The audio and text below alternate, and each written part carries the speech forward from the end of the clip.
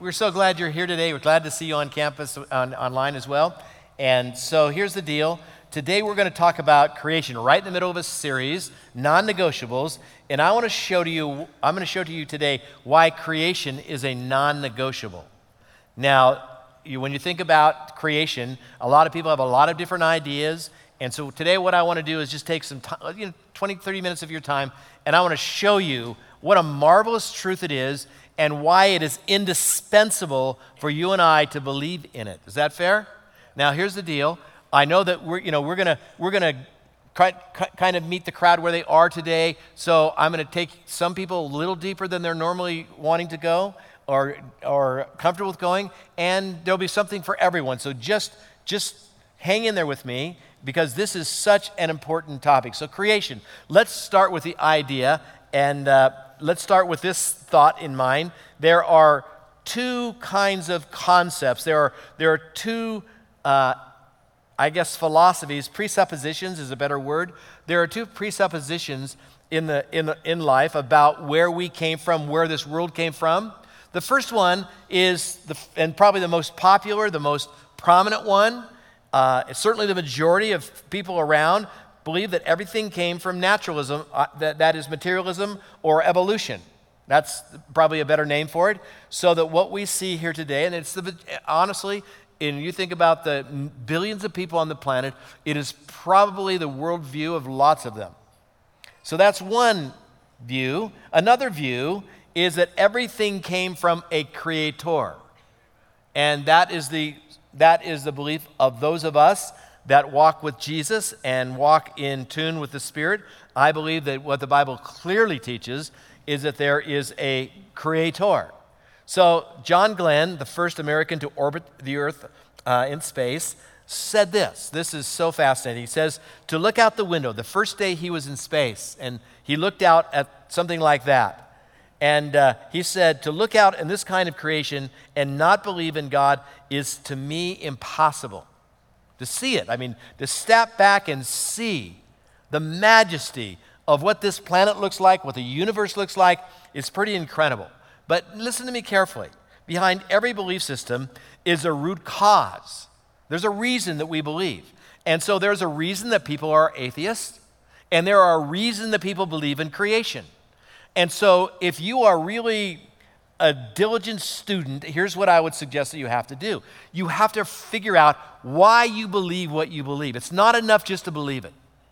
Because here's the thing, you might believe in creation just because your teacher told you, or Sunday school teachers told you, or a pastor told you, or your mom told you, and I'm just going to simply say, that's great, I'm glad you believe in it, but you've got to figure out why you believe in it.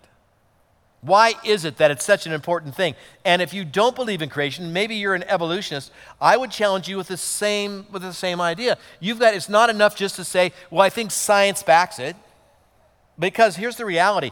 It takes, and this is what I want to say to you all, it takes as much faith to be a creationist as it does an evolutionist. The same faith. There is a leap of faith that has to take place in both systems. Do you all understand that? And so science leaves us a little short, doesn't fill in every blank. If you're an evolutionist, there are things about that you're going to have to say, well, I've looked at it, and here's why I believe it. And if you're a creationist, you have to do the same thing. So with that in mind, I want to start with evolution, and I want to ask the question, so what reward is there in believing Darwin's theory of evolution? Why would somebody choose to believe that? Outside of science, I get there's scientific fact. Why would someone take the leap of faith? Why would someone choose to bank their destiny on something like evolution? And this is not a slam. I'm just saying, and I'm going to get to Christianity in just a minute, but listen to me carefully. The reason that I've come to, the reason that I've noticed in life is that their motivation and the root is that if they believe in evolution, now they're not accountable to a God. That oftentimes is underneath the surface of why I choose to take the leap and become a naturalist. You get that? Smile at me. So there's a reason. Sometimes and that's a generalization. There's many different reasons. Sometimes I've run into a lot of atheist friends of mine who will talk to me about how when they were 6 years old, they prayed to God and God didn't hear him. And if he was God and if he was good, he would have answered their prayer. And why did God let my best friend die? And I mean, there's all sorts of other things in between that. And so you have to get to understand. You have to ask yourself the question, why is it that I believe what I believe? And if you are a Christ follower, you are no different. It is not enough for you to say, my pastor told me to believe this. It makes sense to me. I'm going to believe it. You've got to understand why you would take a leap of faith, because it is a leap of faith. Because we're going against the tide of world thinking to confess a belief in a creator God. So why would someone believe in creation? And I want to tell you that I can't tell you what your answer is. I can tell you what my answer is. And then you've got to figure out what your answer is. So the reason that I personally believe in creation is because it gives me great hope.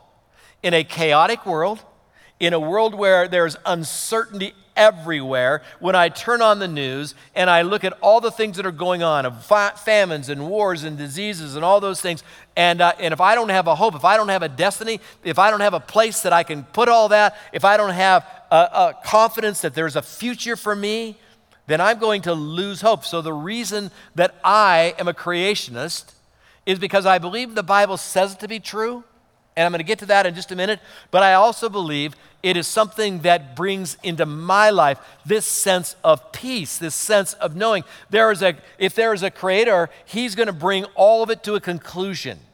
That's what I believe.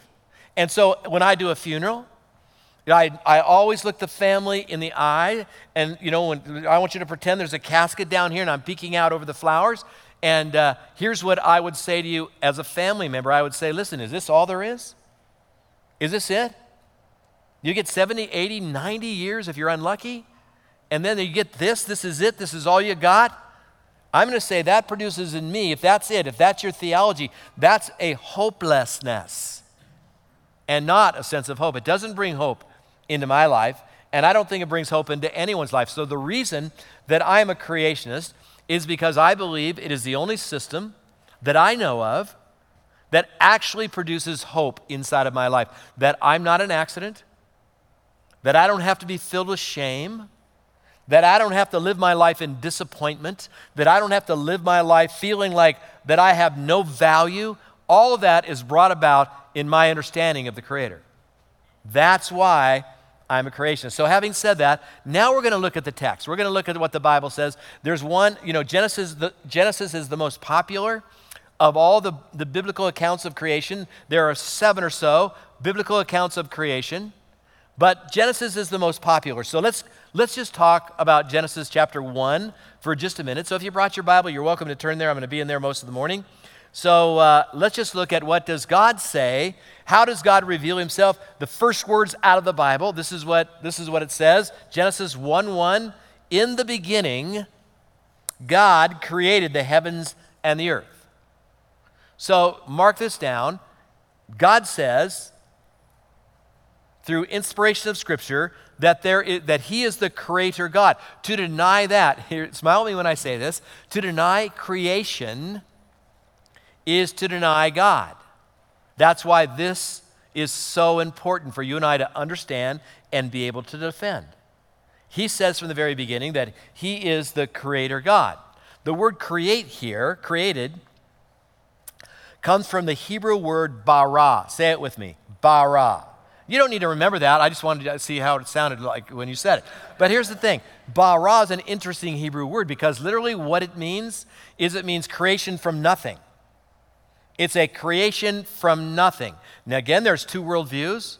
One is that there is some matter somewhere that is in the right conditions, in the right place, somehow with all that happening, there's maybe an explosion. I don't know what happened, but if you're a naturalist, then all this came about because of that. And this is what I love to do with my naturalist friends. I love to say, where did that matter come from? Where did that matter come from? And eventually I'll get them into a corner that there's no answer. because there has to be some source. My conclusion is God is the source. So I have to believe that God is the creator, and this creation is something out of nothing. God speaks. The God that I worship, the God that I pray to, the God that when I'm in crisis I go to, the God that I love, the God that I serve is the God that spoke the worlds into existence out of nothing. And if he can do that, he can do anything in my life. He can do anything in your life. If he's the God of creation, see how important this is? My understanding of who God is so crucial. So with that in mind, I have to believe that there is a creator God as I walk in Orthodox Christianity. So with that said, I'm going to suggest to you that there are some things that we don't have to agree upon about creation. There are 3 theories of creation among the Orthodox Christian faith. So I'm going to do a drive-by with you, and then I'm going to tell you the right one. I'm just kidding, because the right one is mine. So let me give you a drive-by on the 3 views of creation, and I don't care which one you hold. You and I can still be friends, and you can hold any one of these positions, and you can still consider yourself a follower of Jesus, and you can still be in Orthodox Christianity. So here they are. The first view is the most popular view, and that is what is called the young earth. Now, what does that mean? That means that you would believe that God created, in Genesis chapter 1, there are, it kind of is very specific, and it says God created something on the first day, something on the sixth day, and he does all through the 6 days of creation, and on the 7th day he rested.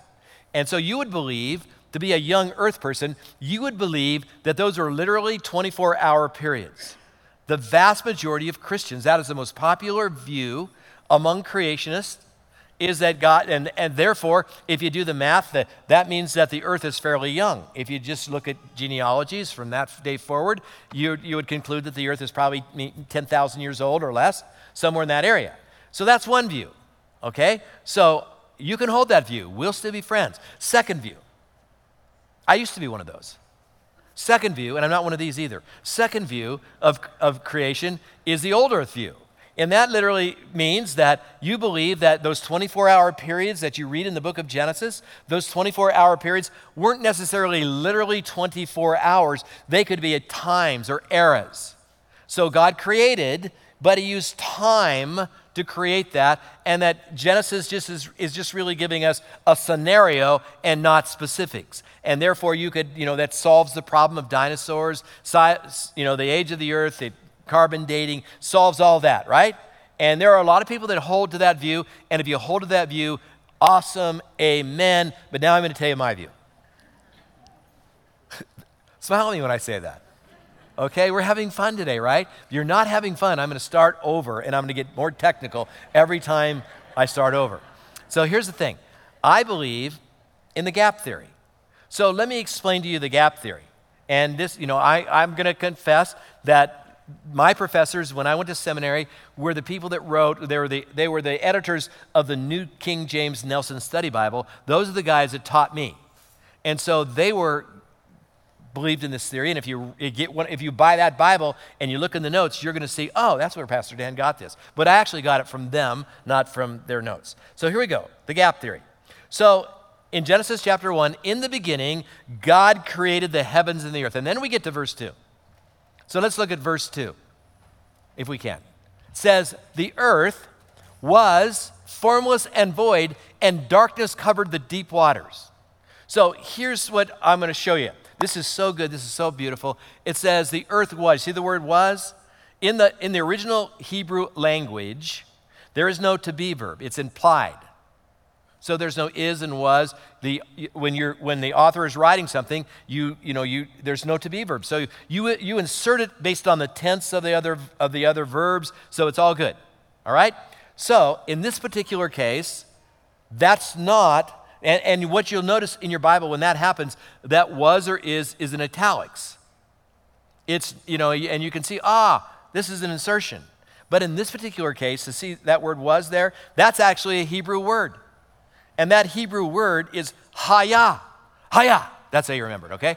So, haya literally means, it's translated almost always, became. In every other place nearly every other place that haya is used, it's translated became. So listen, let's read it with that in mind. It says the earth became formless and void, and darkness covered the deep waters. So in the gap theory, this is what gap theorists would contend. And again, this is a theory. This is just a theory. I'm not going to die for this. We can believe any one of those three.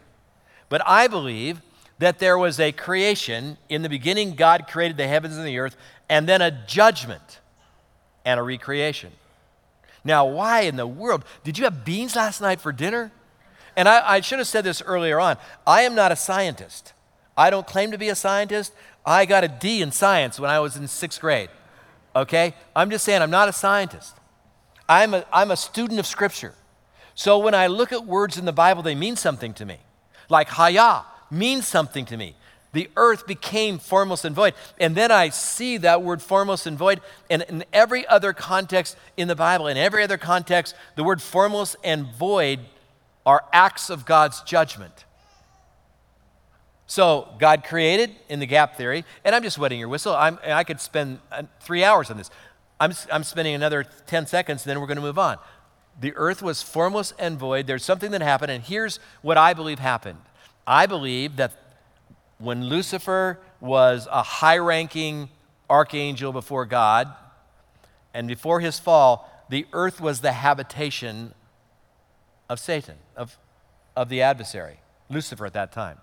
When he fell, there was a judgment that took place on this earth, and then God reformed it, and then he takes the pinnacle of this recreation, which is man. You're the pinnacle. You all are the pinnacle of creation, and he puts man on this planet, and that's why that explains a couple things to me. First of all, it explains why Satan is so darn ripped off and hates me so much. I usurped his authority. I replaced him as a regent, as a ruler on this planet, if I believe in the gap theory. That's why he would be so angry at that. And the second thing that I think is awesome about the gap theory is that it's a great way to explain carbon dating, fossils, all that. Dinosaurs. Have you ever wondered where did the dinosaurs come from? They came from the gap theory. I'm just saying that's my theory. Okay, you with me on that? If you just shake your head if you don't understand any of it, shake your head yes anyway, or else I'll have to explain it to you again. That's the teacher in me that wants to make sure you understand that, okay? So shake your head. Got it. Can we move on? You are a creation. This earth is a creation. So let's talk about you and me for just a minute. It's crucially important for you and I to answer the question. This is the most important question that you can ever answer in your life. Who am I? Right?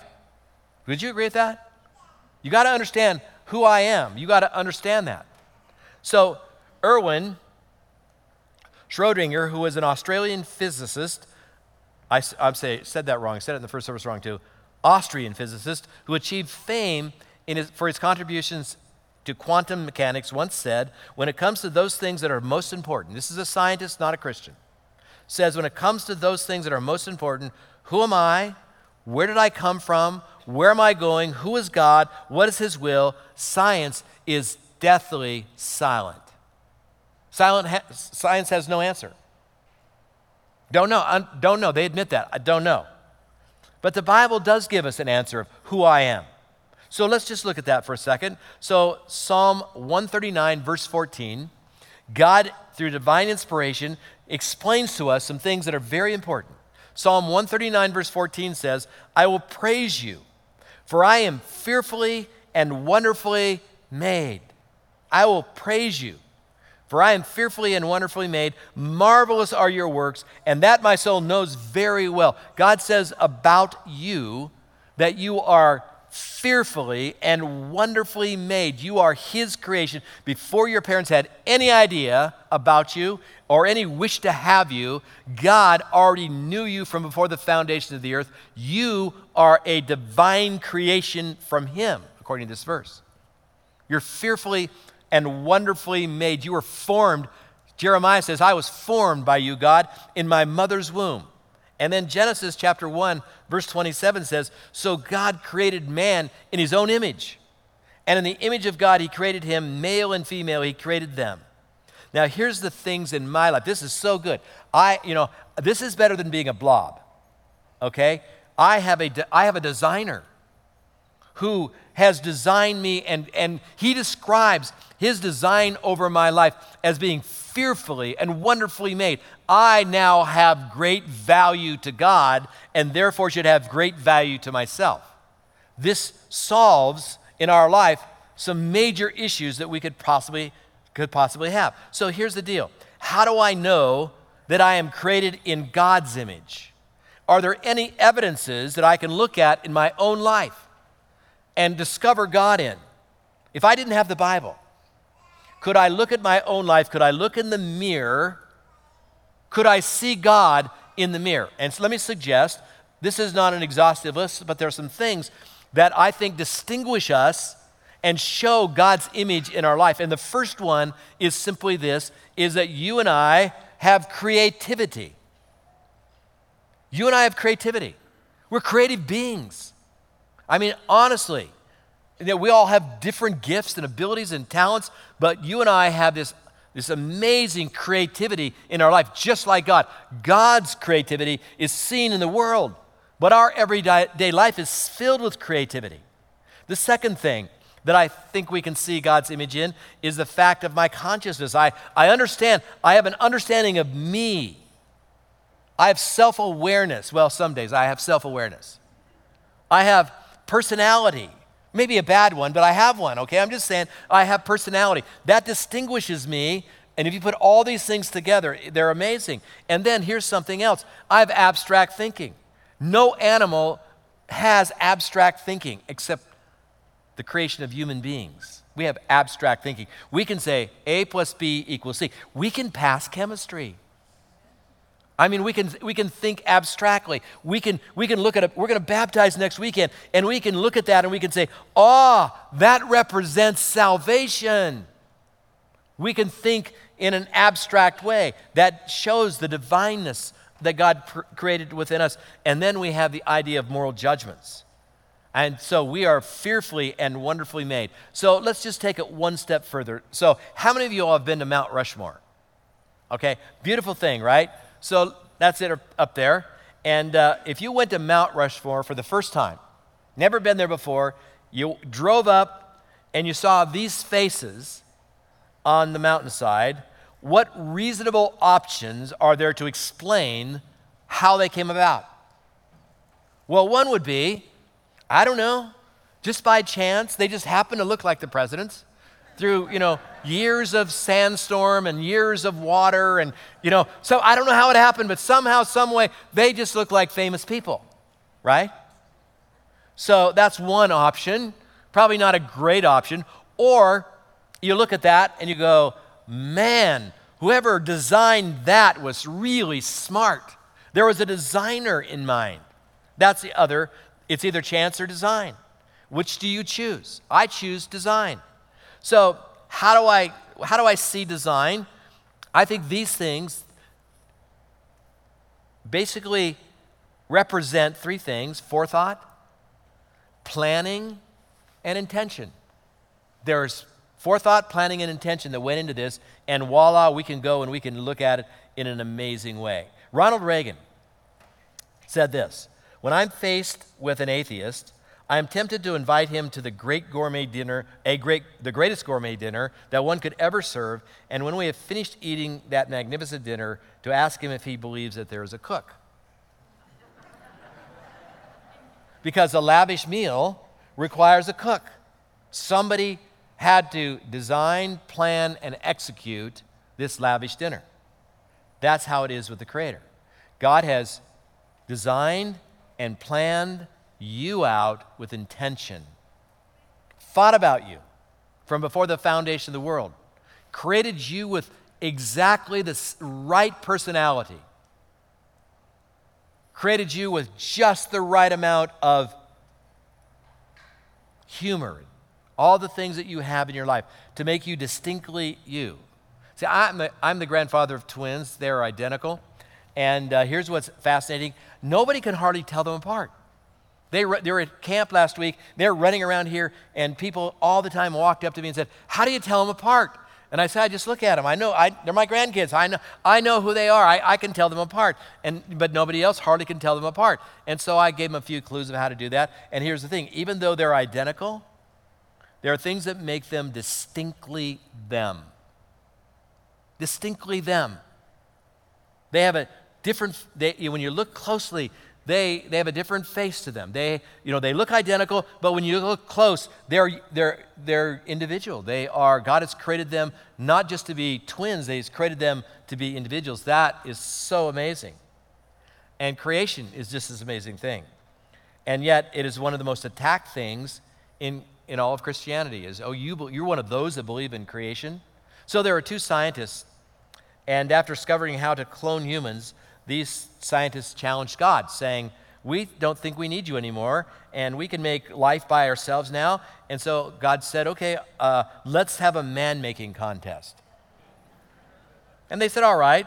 Scientists said, all right, we'll do it just like you did it in the beginning. They reached down to grab a handful of dirt and began to form a man, and then they heard a voice from heaven, God's voice from heaven saying, hold it, get your own dirt. So there's this creation that you are a part of. It is amazing. And God has created you for two purposes. Number one, He's created you to glorify Him. What does that mean, to glorify Him? That's really interesting. First of all, let me show you two verses of Scripture. Isaiah 43:7 says, bring all who claim me as their God, for I have made them for my glory. It is I who created them. Psalm 86:12 says, I will praise you, O Lord my God, with all my heart, and I will glorify your name forever. So what does it mean? What does it mean to glorify God? That's a Christianese term that we throw around. Oh, I'm just glorifying God. What does that mean that you're glorifying God? Anybody ever used that word? I'm glorifying God? And I'm asking a question here now. You can raise your hand if you've used that. Anybody at all? Hello. Okay, we've got a few hands out there. So what does it mean that you glorify God? Well, the word itself means to bring light to. But I'm going to give it to you in a different way. I believe that when we glorify God, we represent. You've heard that term. It's a good, popular young person's term. I'm just representing. That's what it means to glorify God. I represent His character, His works, and His reputation in all that I do and all that I think. That's what it means to represent. We glorify God in particular by appreciating Him, by adoring Him, by having affection for Him. Those are all attributes that He does for us. And then we glorify God by submitting to Him, because why wouldn't we? That would be the last thing in the world that I'd want to do is reject the Creator, right? That would be an amen. You're leaving me all by myself up here today. I'm lonely. So come with me, come on the journey. So I'm created to glorify His name. I'm created to glorify His name. But here is another reason that I am created by God. I'm created to enjoy God. God wants me to enjoy His presence. Psalm 16:11 says, you will show me the path of life. In your presence is fullness of joy. You know what's going to be the best thing about heaven? Besides the fact that you're going to be there, the best thing about heaven is God's presence, because in His presence is the fullness of joy. That is just so amazing. That's so good. And in your right hand are pleasures forevermore. So God has created me to enjoy Him. Would you describe your relationship with God in those terms? I just enjoy Him. I pray not because I want stuff. I pray because I enjoy God. I just want to spend time with Him. I just like talking to Him. I like have Him talk. I read the Bible because it's not that I learn stuff, but you know what? I just enjoy God talking to me. That's mature Christianity. That's what mature Christianity looks like. And we get that by 2 Corinthians 5:15. And this is so marvelous because the God who created us died for us. And the cross that He was crucified on was made and created by Himself. Have you ever thought about that? The tree that was used to crucify Jesus was the tree that He created. 2 Corinthians 5:15 says he died for everyone so that those who receive his new life will no longer live for themselves. Instead, they will live for Christ who died and raised up for them. Powerful thing. And I want to end my time together with you. I could do a 12-week series on creation. Easily fill it up. I'm doing 30 minutes. So I want to end our time with this thought. I want to end our time with this idea. Lecrae is an American Christian rapper, songwriter, record producer, and actor. And you know when someone makes it big because you know that they only you call them by one name, right? Lecrae. So watch this video, and then I want to talk about it. So I'm in Beverly Hills, and I go to this department store because I needed a t-shirt. Just a regular t-shirt, plain t-shirt, Hanes beefy tee, nothing serious. But I go to this Beverly Hills department store. I'm going through the rack. I find a t-shirt, just a regular t-shirt like many of you are wearing right now. I pick up the t-shirt. I look at the price tag, and I say, oh, they must have messed up. Somebody put the wrong price tag on the shirt, so let me grab another shirt. And I grab another shirt, and it's the same price as the last one, $640. No, I'm not joking. A $640 t-shirt. I'm thinking to myself, what kind of gold fabric is woven into this Hanes beefy tee? So I'm like, maybe I'm tripping, maybe something's different. Let me go to a different rack. I start looking, and I come to find out those t-shirts were on the sale rack. So I put my pride aside. I went to go holler at the guy at the register. I said, my dog, you got to help me out. You got to explain to me why this shirt costs $640. I need to know if I wear this shirt, is some kind of healing going to take place in my body? Am I going to become a mutant? What's going to happen if I wear this $640 shirt? I said, what is it, man? Something in it? Like the material? He's like, no, it's cotton, a dash of polyesters. So I'm like, well, help me understand then. Why is this shirt $640?